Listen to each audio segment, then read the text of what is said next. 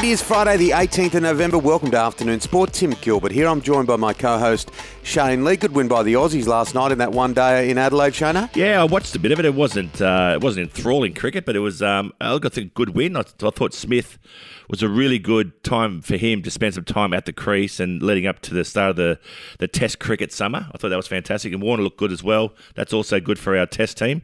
But, mate, look, I'm just pretty excited. I'm taking Thomas a day off school today. I'm heading down to South Coast. We're having a boys' weekend, mate, so I'm pretty excited, mate. Playing a little bit of golf, Dom and I. Sounds very good. You enjoy it, mate. It is Friday. That means we'll have Shad Wicker on the show to talk Rugby League, World Cup, NBA and plenty more. Then Melbourne comedian Luca Muller with the World Cup just around the corner, just days away, and all the latest in the UFC. In life, the most important thing is trust. Without it, everything is a lot harder in a quickly changing and turbulent time. Barclay Pierce Capital is a safe pair of hands, an organisation built on people. They understand you've worked hard to build your nest egg, and their asset management business is tailored to suit your needs. Their services help grow your wealth in order to provide long-term safety and security for you and your family. BPC, just a phone call away. Whether it's for early morning coffee and pastries, long business lunches or post-work cocktails, head to District Brasserie in Sydney's CBD.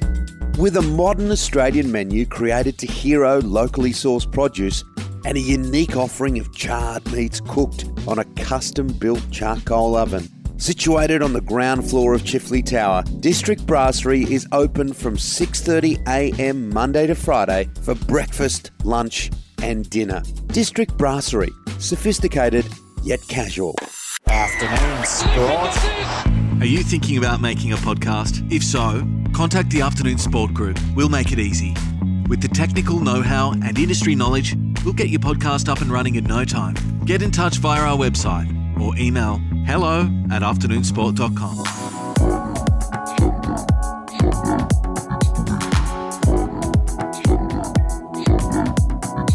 It has got to be the best day of the week. Brisbane comedian Shad Wicker, he loves his rugby league just like we do. And Shadster, we're down the business end of the World Cup, my friend. Yes, it is, legends. We're at the business end and the Samoans are the fairy tale story we all want to believe in. Are you on board? No, I'm not. I think the Aussies had a bit of a scare in the semi, and I think we're going to come out. I think we're going to dominate by 20 points. I reckon. Well, the line's 18.5, so I think I feel like it might be close. I reckon that New Zealand playing physical against the Aussies really kind of rolled them up a little bit. Obviously, Australia has the better side. It's massively better. However, have you seen the side for the All Rugby League World Cup team? Yeah, well, George Williams got the halfback spot. I did see that. Yeah, well, did you see how many Samoans are in the squad, dude? I did see that too. And look, that's the thing. They're littered with talent. You could start at fullback. You go Sawali, Luai at halfback, Paulo, and, you've got so many, Alihi, you've got so many great players in there. Man, it's so good. It's so good. And I think that they're playing really well together. I think it'll be fun. It'll be exciting. You've got chemistry in this squad. I also am just itching on the idea. I'm putting a punt on. My bet is Jerome Luai anytime try scorer. Okay. Last time I checked, he was around $5. Okay. And I think, he's got white line fever, and I'm not talking about the same one you get at a Newcastle nightclub, Kalen Ponga. I'm talking real white line fever, and I think he might score a try. And I also would love to see Samoa win, not only because of the awesome fairy tale and the heart-wrenching conversations that Paul Kent will start having about, we've got to change the eligibility laws and this sucks and I'm all for island teams, but no, they shouldn't be able to beat us.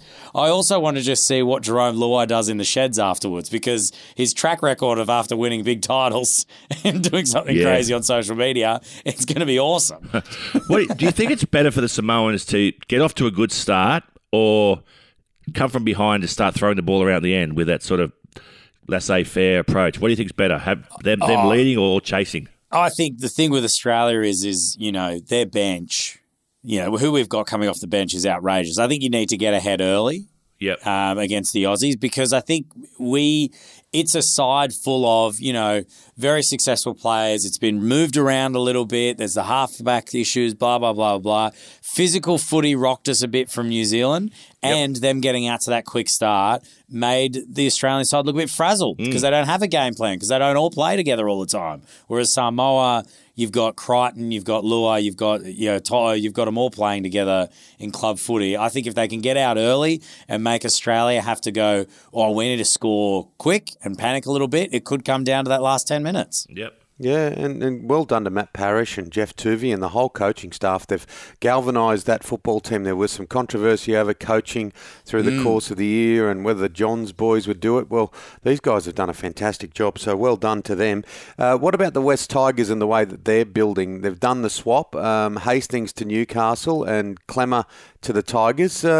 Well, they're building nicely, I think. I don't think they're going to make the top 8, but give it a couple of years. Yeah, I don't know how I feel about the Tigers at the moment. What I did love was how the media reports were going, the Knights are going to settle for their plan B, which is Jackson Hastings. And I was looking at it going, man, I feel like Luke Brooks versus Hastings. I think Hastings plan A, dude. Good point. I'm fascinated by what's going on at the Tigers. I think everyone's kind of going, they're improving. Well, of course you're going to improve when you finish with the wooden spoon. You know what I mean? Like you're going to improve. You have to.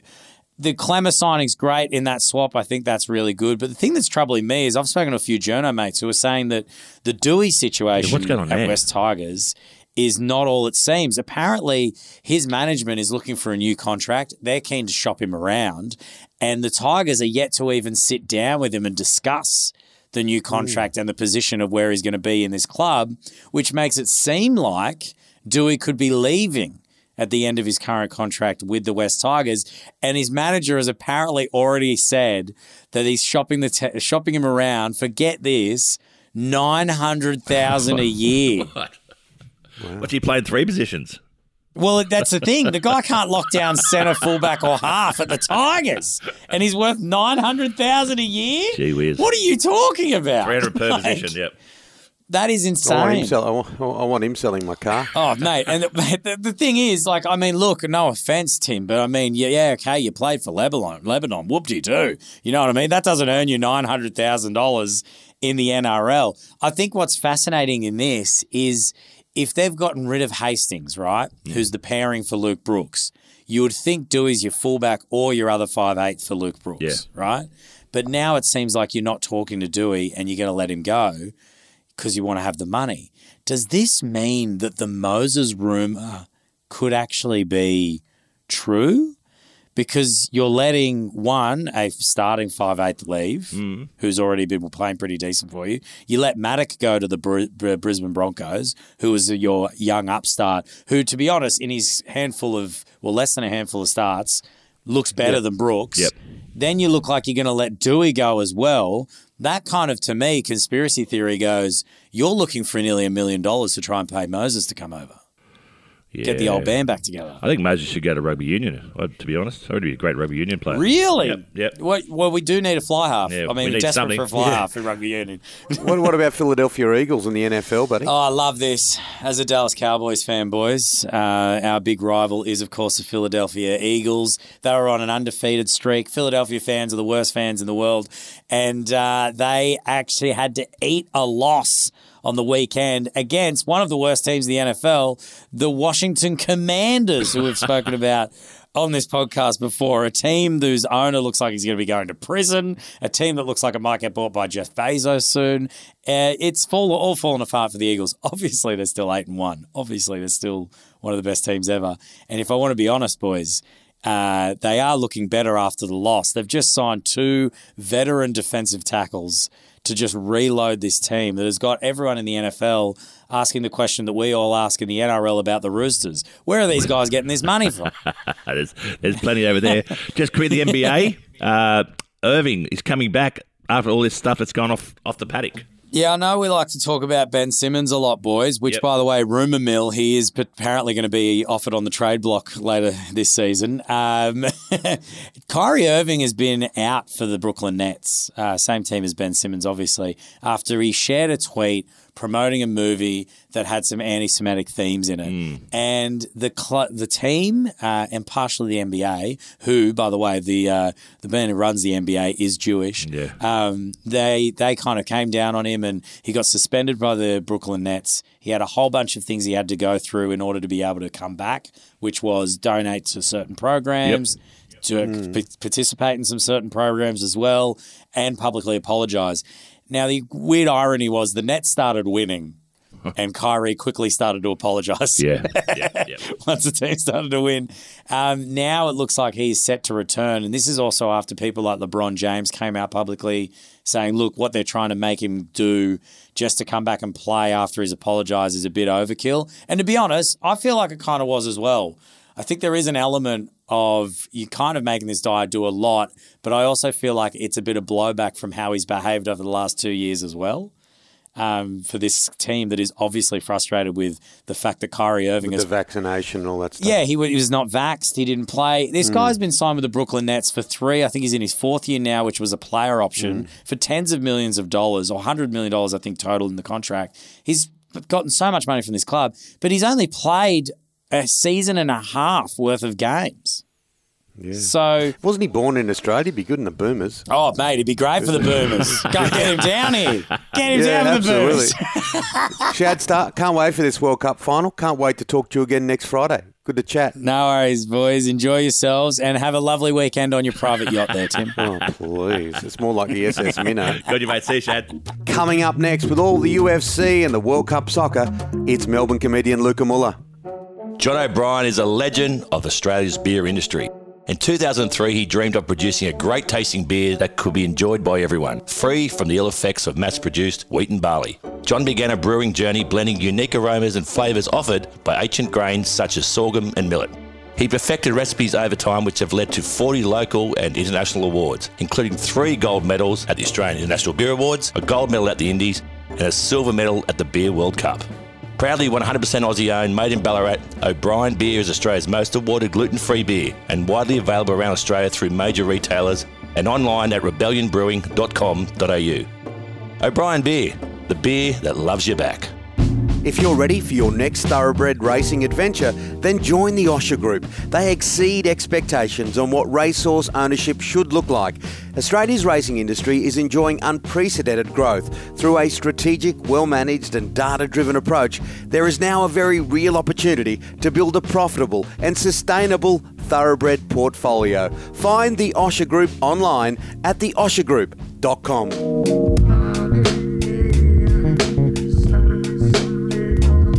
Oh, we do love a Friday, don't we? That means it's Luca Muller time. How are you, Luca Muller? Melbourne comedian, one of Australia's best. G'day, mate. Yes, I'm good. How are you? Look, Luca, we are great, mate. Let's start off UFC 281. What's happening? Oh, yes. So that all went down last weekend. So good. Best card of the year, I reckon. Lots of exciting fights, lots of good storylines coming out of it. Obviously, at the top of the card, we saw Kiwi Israel Adesanya was KO'd in the 5th and final round by Alex Pereira, ending his middleweight reign, which is the second longest middleweight title reign of all time. It's just such a great story. Alex Pereira, they had fought twice before in kickboxing in 2016 and 17.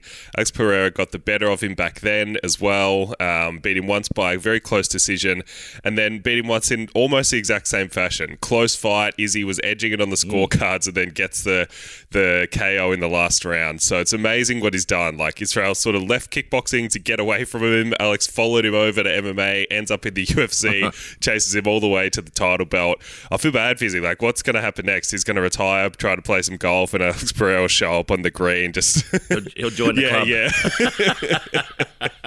Exactly. Brilliant. So you'd reckon a rematch is probably in the works there, but he's got a record of 3-0 over him, so incredible stuff there. We saw some other good results. Zhang Weili reclaimed her women's strawweight belt. Dustin Poirier got back in the winner's circle with a 3rd round submission win over Michael Chandler. This one was a bit sad, but we saw Frankie Edgar, one of the all-time great UFC fighters, over 3 weight divisions, former lightweight title holder, of course. He had his retirement fight. He'd announced beforehand this is going to be his last fight. No matter what the result, this is it. Didn't go too good for Frankie. KO'd in 2 minutes by a knee to the head. Not what you want when you're clocking in for your last shift, is it? You know, imagine that, showing up for whatever it might be. Last podcast, last hosting gig, last TV interview.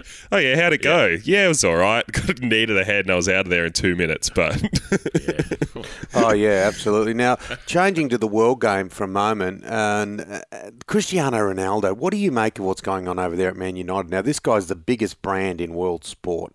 Like they say, he's the biggest influencer.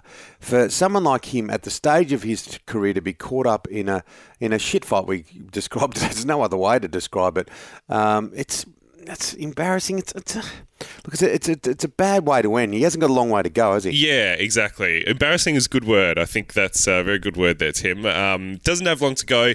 This should be the time in his career when, whether it's at Man United or another club, smaller club, there was talk of him going back to Sporting Lisbon, where he started his career as a teenager.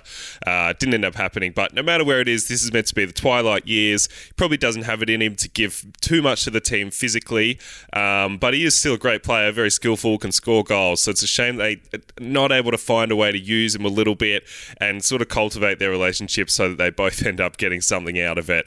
It's a real bummer to see one of the greatest careers of all time sort of flame out at the very end like this. I hope, fingers crossed, maybe there's another chapter. Maybe he will get that move to Lisbon, or maybe to the MLS is probably a good home for him. Somewhere that he can just get a bit of game time, the fans can see more of him, and he can put a bit more of a nicer button on his career than something like this. You'd hope so. Look, at the World Cup's close to starting. We're seeing journalists get threatened on the street, saying we're going to smash your camera in, stop filming. We're seeing the Budweiser tent being moved off site. What's going to happen at this World Cup? Will it be a farce? Yeah, tough to say. It's going to be very, very interesting one to keep an eye on. It all kicks off on Monday, of course. I'll try to make a few predictions for things that will happen on the pitch, I suppose. What we'll do here, obviously, we're covering it over the next few weeks, but these are some things to look out for going in. So number one prediction, feel pretty confident about this. I think Brazil is going to absolutely dominate. Okay. Will they go all the way? Hard to know. Tournament football is an impossible beast to understand, but I think their squad is just so good across all three lines, obviously led by that deadly, venomous attacking front line. Neymar, Vinicius Jr., Rafinha, followed up by Fabinho, Martinelli, Thiago Silva. The names just go on and on and on. This is the strongest team they've fielded in years and years and years. I think maybe the only man that could be standing their way is Lionel Messi, who, in stark comparison to the guy he's always compared to, Cristiano Ronaldo, is playing as good as he ever has. His body doesn't have it in him to play like he used to, but he's sort of adapted his game and he's playing so well at PSG, and he's got a great supporting cast at Argentina this time as well. Martinez, Dybala, Alvarez. I feel like that is the fairy tale story of the World Cup, if that can happen. If Lionel Messi is sort of... It seemed like he was also having a bit of a rough sort of ending to his career recently as well. Yeah. Obviously, it was a mess with him leaving Barcelona a couple of years ago, and Maradona died, which obviously was a family member of his and was sort of affected him very personally. But now that's sort of all done and a little bit on the other side, he seems happier than ever. And if he can get this, tick off this one last achievement, then I think... it's going to be a beautiful thing to watch for Lionel Messi there. How's Australia going to go? Great question, Tim. Hard to say. I don't have a lot of confidence. I think it's just great that we're there, which is good. But I do think that one thing, I think even a couple of weeks ago on this podcast, I was geeing up France. I was saying France is going to be right at the top. After seeing their squad selections and the injuries they're actually dealing with, I feel like France could be a little bit not as good as expected, which could maybe leave the door open for the Socceroos. I think Denmark's going to be really strong in that group. If the Socceroos could even squeeze 1 point out of France and then beat Tunisia, you never know what could happen. Yeah. That's the thing about the World Cup, is it's so unpredictable. But yeah, France just has so many injuries. They don't have the midfield depth, which is normally where they build the engine of their game. They've got no Pogba, no Kante. They obviously have very strong forward line with Mbappe, Giroud, Griezmann, guys like this. But like I say, I feel like the door could be a little bit open for some interesting stuff to happen in Group D there with Australia. You've got to be careful with the way you say Kante's name, don't you? Yeah, they got Pogba and beep all injured. It's not going well. Speaking of Kante, how will the Germans go? Oh, you won't get a day, Ben. I think the Germans are another one who might be a little bit underperforming. I mean, I say underperforming, they haven't played well at a World Cup in quite a while. But yeah, they're sort of lacking a little bit of depth there as well. And Thomas Muller, who's sort of a good driving force for them up front, he's coming in injured. Not really sure if he's going to make it in. I think some good dark horses to keep an eye on. Could be Senegal. People are sort of riding them off a little bit, but they're led by Sadio Mane, Koulibaly, Ismail Assar. They're coming in hot off a win of the African Cup of Nations only a few months ago. And they're in a pretty weak group as well. Group A with Qatar, Ecuador, the Netherlands. So they could sort of play themselves into form, and then, who knows how far they could go in the knockout stages. And then Serbia as well, I think. That's the thing with Europe, is because there's such a hotbed of like football talent. These teams that aren't historically great can sometimes just happen to band together a great team, and I think Serbia has that this year. Lots of good players. Tough group, Brazil, Switzerland and Cameroon, but they definitely have the firepower to at least score some exciting goals, the Serbs there. Absolutely, Luca. On behalf of Carmichael Hunt and Henri Leconte, we'll see you next week. Thanks, boys. I'll see you next Tuesday, maybe, eh? Yeah.